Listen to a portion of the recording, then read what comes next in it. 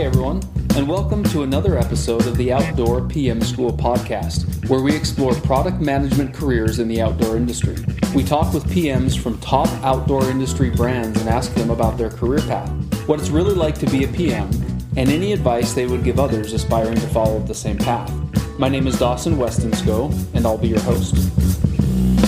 During this episode, we talk with Rick Sayes. Rick is the host of the popular Outdoor Biz podcast.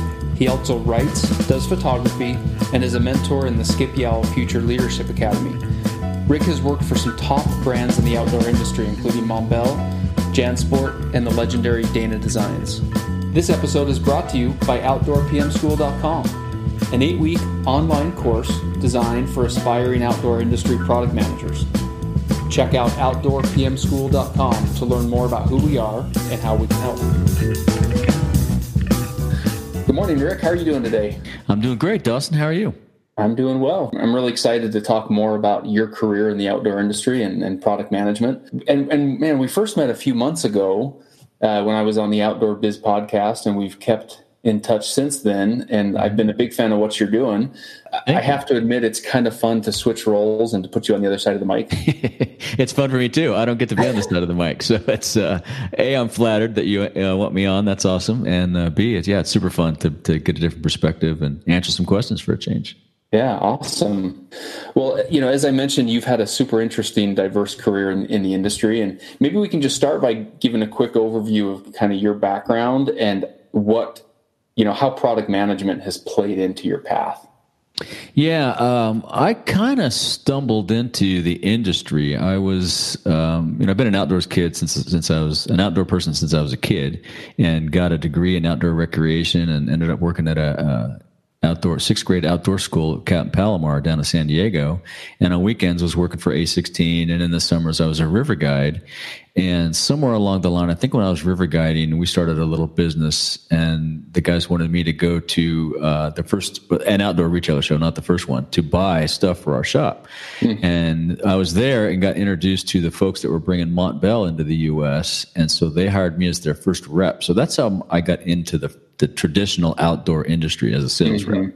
And, I was at Montbell for 2 or 3 years, and went to Eagle Creek as a customer service guy and got moved up to sales. I was eventually the director of sales there. And I think my experience just in the outdoors as a kid and at A16 and guiding and all that, you just get connected to product. Because you're out in the elements, you're doing whatever activity it is you're doing, and you're using product, and you're always, my grandfather was a tinkerer and a designer, so I have a bit of a design tinker, gene in my body, and I'm always looking at product thinking, this needs this or this needs that, and over the years, most of my career has been in sales and marketing. But eventually, if you're a good sales guy, you want to have input into product. And I think if you're a good product manager, you want input from sales and marketing both into product. And so I've always been around product. I worked on a lot of projects at Eagle Creek and various places, but eventually just decided, I want to get into product. I think it'd be more fun. I thought it was going to be less travel. Turns out it was about the same amount of travel. Because, overseas, more international, right? Yeah, more international, right? Yeah. I flew 100,000 miles one year in Eagle Creek and never left the U.S. So it's still a lot of travel. But just being a product guy, I just wanted to take my stab at that. So that's how I got into the product management side of it. Yeah, it's interesting.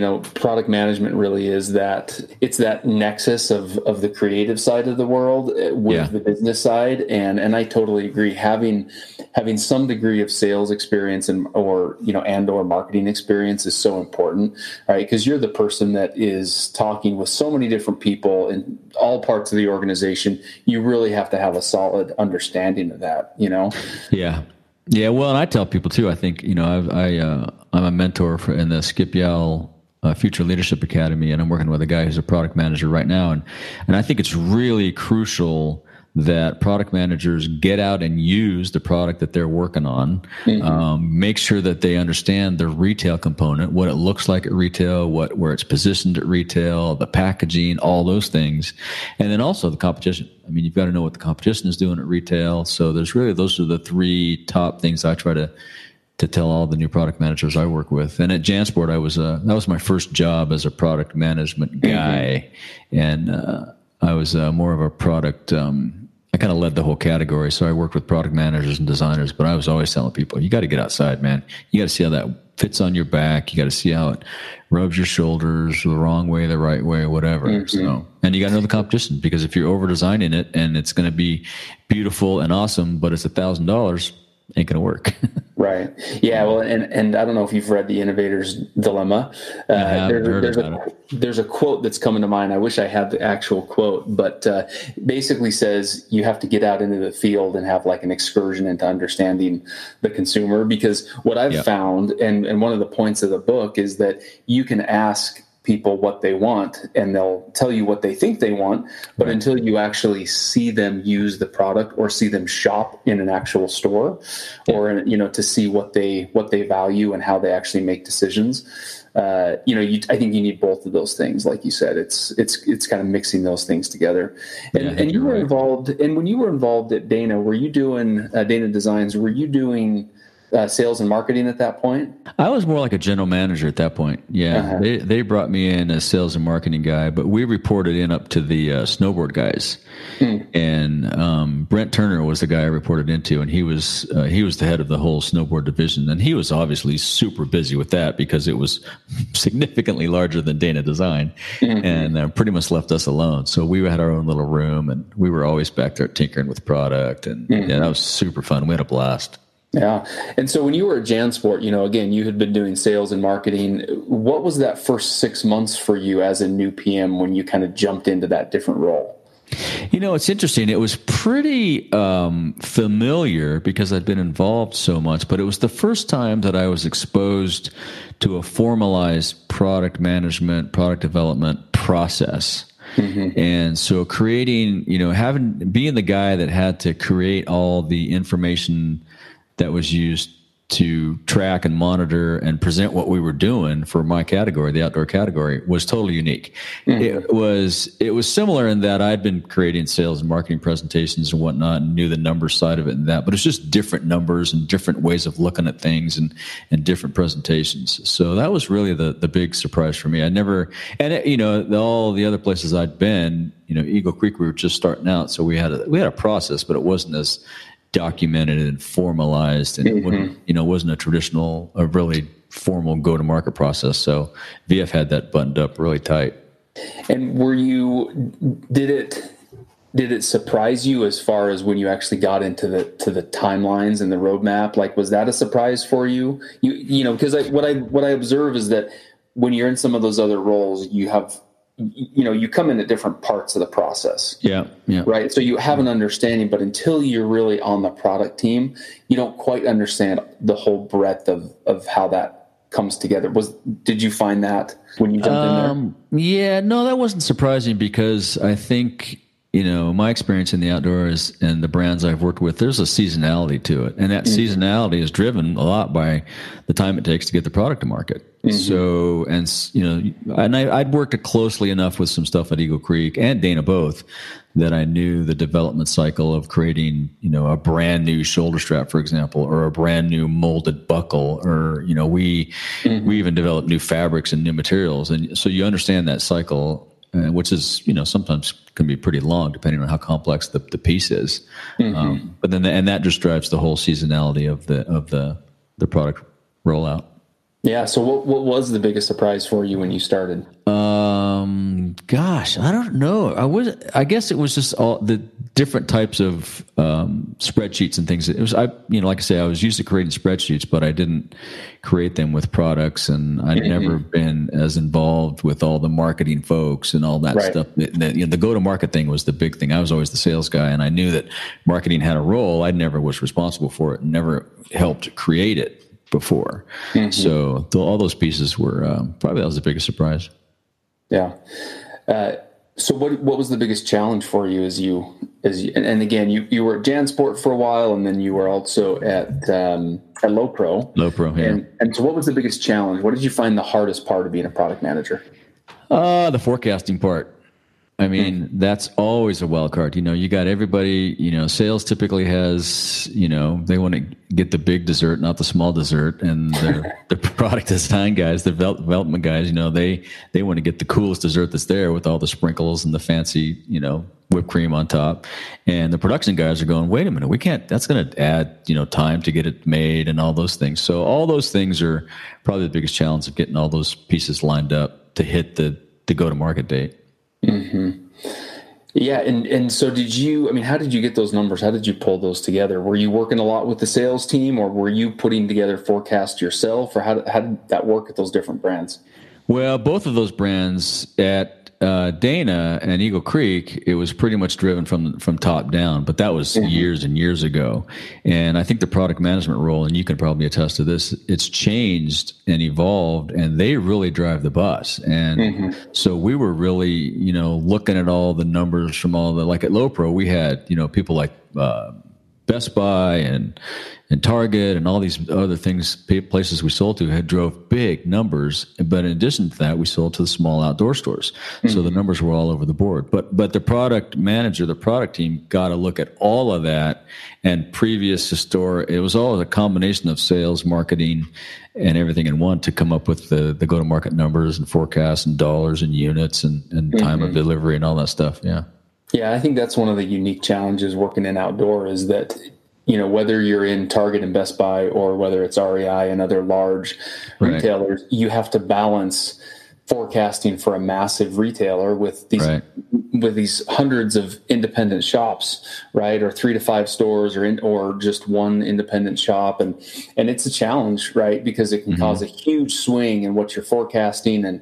And so, yeah, that could be pretty tough. Well, and there's a lot of pressure because a lot of times too, I would get to go to the presentations and make these pitches to the buying team. And, if you forecasted a certain number because you thought Best Buy was going to pick up these 3 pouches and they decided to pick up 2 and this one goes away, that impacts your volume and impacts a ton of things upstream and downstream that you don't really think about. So yeah, it's a pretty big challenge.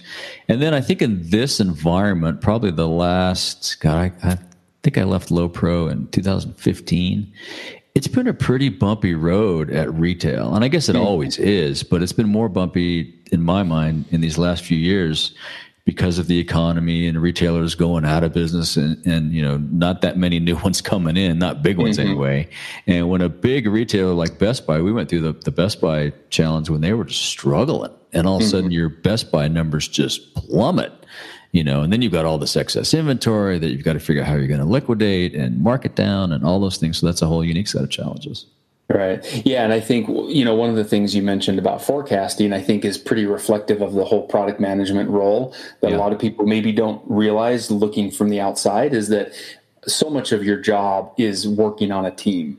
Yep. Right. You have your core product team, and then you also have this other broader team within the company where you are working pretty hand in hand with sales and marketing and executives. And like you said, you're involved in the sales calls a lot of times. And so you're not necessarily pulling those numbers together, but you're helping to coordinate and sort of giving your input from the product side. And it's always really collaborative.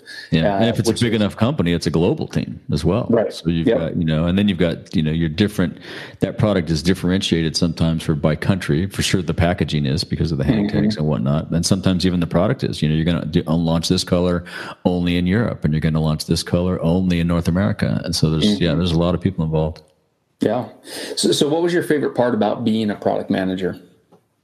I really liked being connected to all that stuff. I mean, as challenging as it was, I've always been, when I played sports as a kid, I was always, the leader, the captain, the quarterback, whatever.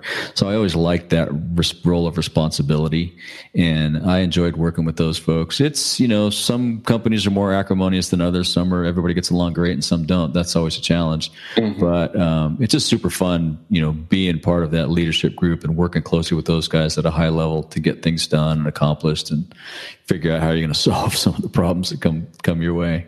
Yeah, and I think that's one common thing that I hear from people who enjoy the product management role is you have to enjoy having your fingers in a lot of different areas. Yeah. Right. Working with a lot of different types of people, being able to go from a high level to a micro level. And, while you're thinking about a 5-year strategy, 10 minutes later, you got to be thinking about, the verbiage on a hang tag. Right. And that going back and forth and being able to manage both of those is, again, it's part of the challenge, but it's also part of the fun. Right. You have to be wired that way in order to enjoy the role, in my experience. Exactly. Yeah. Yep. So I know you read a lot. Any books that you've read either on general business or product management that you have kind of felt like, gave you a unique perspective or helped you out?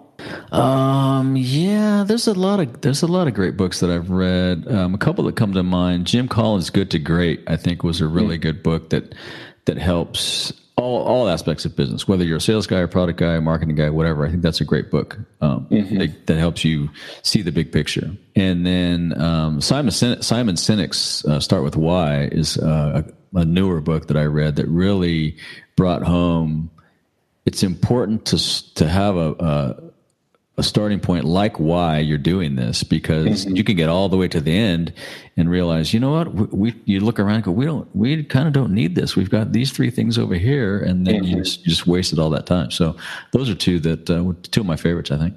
Yeah, and those are 2 great examples. I think with the Start With Why with Simon Sinek, I think that's because a lot of times you can get so hung up with reacting to the market. Yeah. Right. And which is part of the job, and it's part of what you need to do to make the business run, right? Is reacting to business opportunities but sometimes you can, to your point, forget about the why, which is that larger, deeper connection with the user and with the consumer.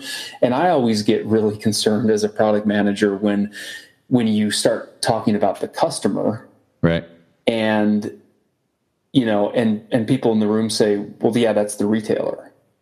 Right. And you say, well, it's actually the person buying the product, right? So being really clear, because again, it's the why, right? Identify, how that impacts both of those customers, because they are both customers that you should pay attention to, but making sure that ties back to the brand and to the greater purpose of the brand and the category. Why are you doing it?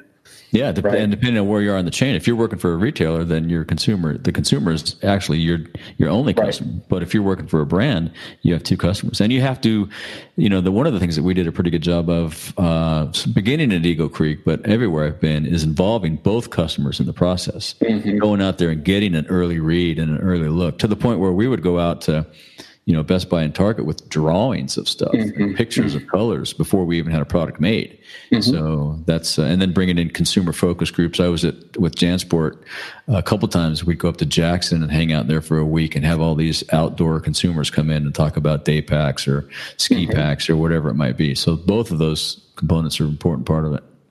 Yeah. And I think the challenge is always, when do you bring in that feedback? Right. And that's an interesting part of the puzzle, because, I'm sure you experienced where you pull out a sample or you show an image, and you as a product person have a really clear understanding of, because you wrote the brief and you've been involved in this whole process, what it's going to look like. You can sort of conceptualize, right? You always hear about sample goggles.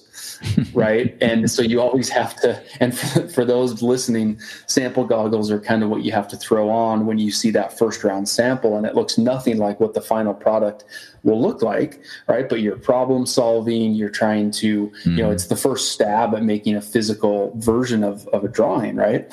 And so it can be challenging sometimes to help people understand, and again, both salespeople and in consumers and retailers, right? And some people do it better than others. It's just an interesting challenge when you're getting that feedback. But like you said, super critical to get feedback all throughout the process. Yeah, vital. Yeah, definitely. You got to do it. Yeah.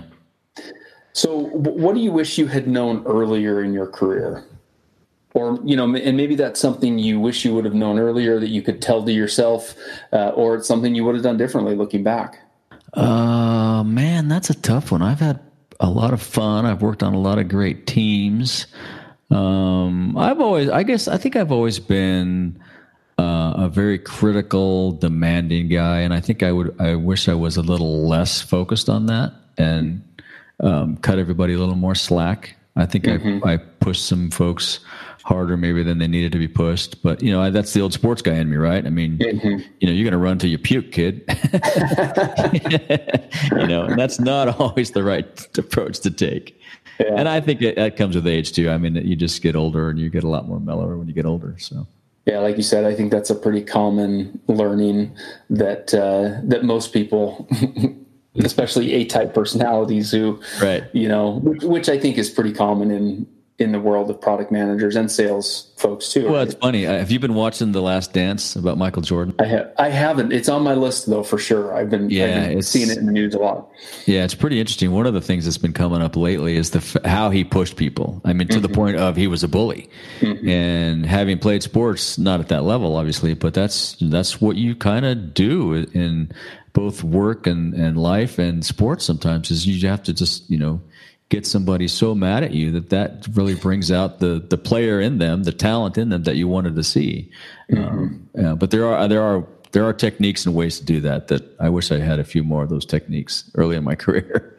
Well, and I think one of the, connected to that, I think one of the other learnings that is related to that is that even if as a product manager, you have a really clear understanding of something that needs to happen in a category, right, or if you can't coax the organization into actually making those changes, then it doesn't really matter. Right? Like the maximum amount of change that you can actually execute on is what you should push for, right? In any category, or and I think that's an important learning that I think is tied to that, right? Yeah, it is. Yeah, because some people, some organizations just can't get to where you want them to go, at least not right now. So you have to back off and go where they can go and save that stuff for the next time. So I think assessing the company and kind of the, because again, it only is worthwhile if you can execute on what you're trying to execute. You can stomp your feet and pound the table all you want. It ain't going to happen. Exactly. Yeah. Sometimes. So any advice, what would you say to aspiring outdoor industry product manager? Any other thoughts? I mean, what would you tell people if they called you up and said, "Hey, what advice do you have for me?" I think the only other thing other than, like I said, you got to get out, whatever you're designing. I don't care if it's a backpack or a new China set or something, you've got to go get out and use it in the field and cook with it and do whatever it is with it so that you know how it works and how it functions, and as well as the competition, and get to where things are sold, whether it's retail, wholesale, get to those places, look over the competition. But the other thing too, I would tell people too is, you really have to embrace the other members of the team, because it does take the team. It can't just be the designer creating this cool whiz bang thing. You've got to, as a designer, you got to go talk to the sales guys. As a product manager, you got to go talk to the sales guys and the marketing guys and make sure that you're all on the same page and have the same vision. It'll just be that much more successful if you do, and when you do. Yeah, no, absolutely. So I always like to ask product people, what is the favorite product that you worked on, and why? Oh man, that's a good question. I would say probably at JanSport, we worked on some new technical packs. I was at JanSport specifically to work on the outdoor category, and JanSport had vacated the traditional outdoor category years and years and years ago. They didn't make technical packs anymore, and we were charged with getting back in that market because they were just doing day packs. All of us as kids had a day pack. And so we were the first group that got to work on the new evolution of the Tahoma and some other technical day packs that they were doing. So that was pretty fun. We created some pretty cool, unique product. It never got to market because there were just other headwinds, facing the business at that point in time. But that was a super fun project. As I look back at my career, some of the most challenging projects that you worked on at the time that where you felt like you were hitting your head, common thing that I hear from product folks is it was innovative, it was new, it was really challenging, but it was incredibly rewarding. And sometimes that's whether it actually hits the market or not, like you said. Right. Mm-hmm. Right. And I'm sure that there were things that were learned during those projects that impacted, future development and future product that came out.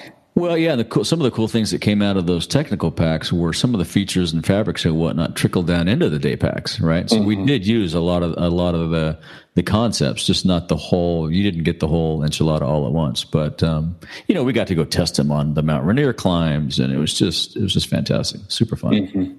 Yeah, very cool. Yeah. So as you look at the last 12 months, I know you've been doing a lot of podcasting. I'm always amazed at how many episodes you're able to put out. But what's been the most valuable skill that you've picked up over the last 12 months?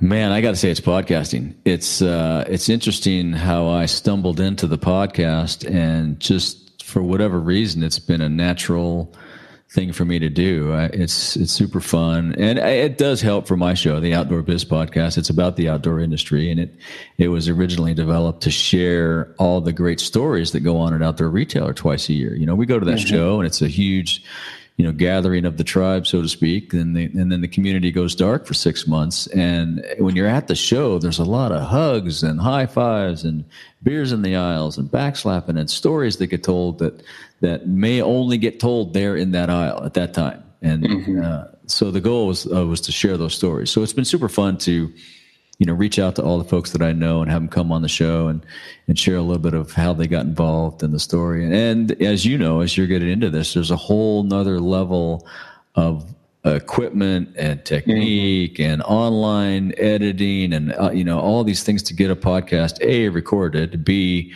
put together into something that's listenable, and then C, upload it so people can get it on all the apps all over the place. So that's been pretty technical. And I love the way that you describe, I didn't realize that was your original concept for the podcast, right? Which is such a great way of thinking about it. And I'm curious what your thoughts are on the cancellation of OR and then this new potential kind of virtual format. Like, how does that impact the beer in the aisle or the backslapping, Yeah, it's going to be different. I mean, it's going to be, I think a lot of that still goes on because, as you travel as a sales guy or a product guy, once you get in there behind closed doors with someone talking about product, there's a lot of camaraderie and this is just a huge community. But the big celebrations are going to be different. It's going to be, I don't know that we'll ever have that show the way we have it again. And I really haven't thought, it's kind of sad to think about all that stuff going away. I hope we get a handle on the virus and get a vaccine and get something that allows us to treat it more like the flu is. And when you're sick, you don't have to go, but getting sick doesn't mean you're going to die. I think that would be great. And I have faith in our country and our folks, they'll figure that out. But in the meantime, it's going to be very virtual, and it's going to be very tough to get that emotion across and that camaraderie across. But, Zoom and all these things we're doing online, you can see people yucking it up and virtual high-fiving, and I think there'll still be a lot of that. Just the way the industry is. It's just a part of our DNA. That's never going to go away. We love to celebrate. Well, and I think, what you're doing, I think will become that much more important, right? Because as this, we don't have the shows and as many opportunities to get together as an industry, then that opportunity to sort of hear people's stories. And I think, I almost think there's going to be an explosion in that type of interaction, right? Where there's some growth there that there hasn't been in the past. Yeah, I think you're right. I've seen a lot of cool stuff come out hasn't been rolled out online yet, but there's a lot of people doing a lot of cool things with all the virtual tools that we have, whether it be Zoom and Skype and some of the more avatar based things. But I think it's going to impact everybody. I mean, I think if you're everybody from a brand to a retailer to a sales rep, if you're not figuring out how to and using some of these tools and setting up a little studio or something in your place to make sure you got good lighting and good recording and good audio, then you're missing the boat, because we're all going to have to do it one way or another. And I would rather be a sales rep and be in front of it on making sales presentations rather than have the brand tell me that because you don't have it, we're going to move in a different direction, right? And whether a brand, retailer, everybody, product guy, you figure it out. All the tools are easy for us to use. Dawson and I can use it. We could have videoed this, but we're not savvy in that technique yet, but I bet a year from now we are. Right. And you just figure it out. I mean, make it happen. Yeah. No, it's a great point. And I think product specifically, there's always an element of working in product that is virtual and long distance, right? Because you're working with factories and you're having, late night calls with Asia and, dealing with spotty internet connections and all the other things, right? And you're trying to deal with sometimes reviewing samples through photography and through, Zoom calls and those types of things. So I think that, in some ways product people are pretty well positioned, I think, to be able to figure some of those things out. Right. And hopefully move forward a little bit past some of the weak points that we had in the past as it evolves. Well, and that's one of the good things that's coming out of this is it's going to force us to get better tools, right? I mean, I think everybody's on Zoom, and I think around the country, around the world, we realized that we thought we had the whiz-bang 5G high-speed internet, and we realized, when everybody's on Zoom, we don't. So they'll figure that out, and it'll be like TV is today. It'll eventually be seamless, and we won't even know it. And we'll laugh about the old days. Remember how glitchy that was? And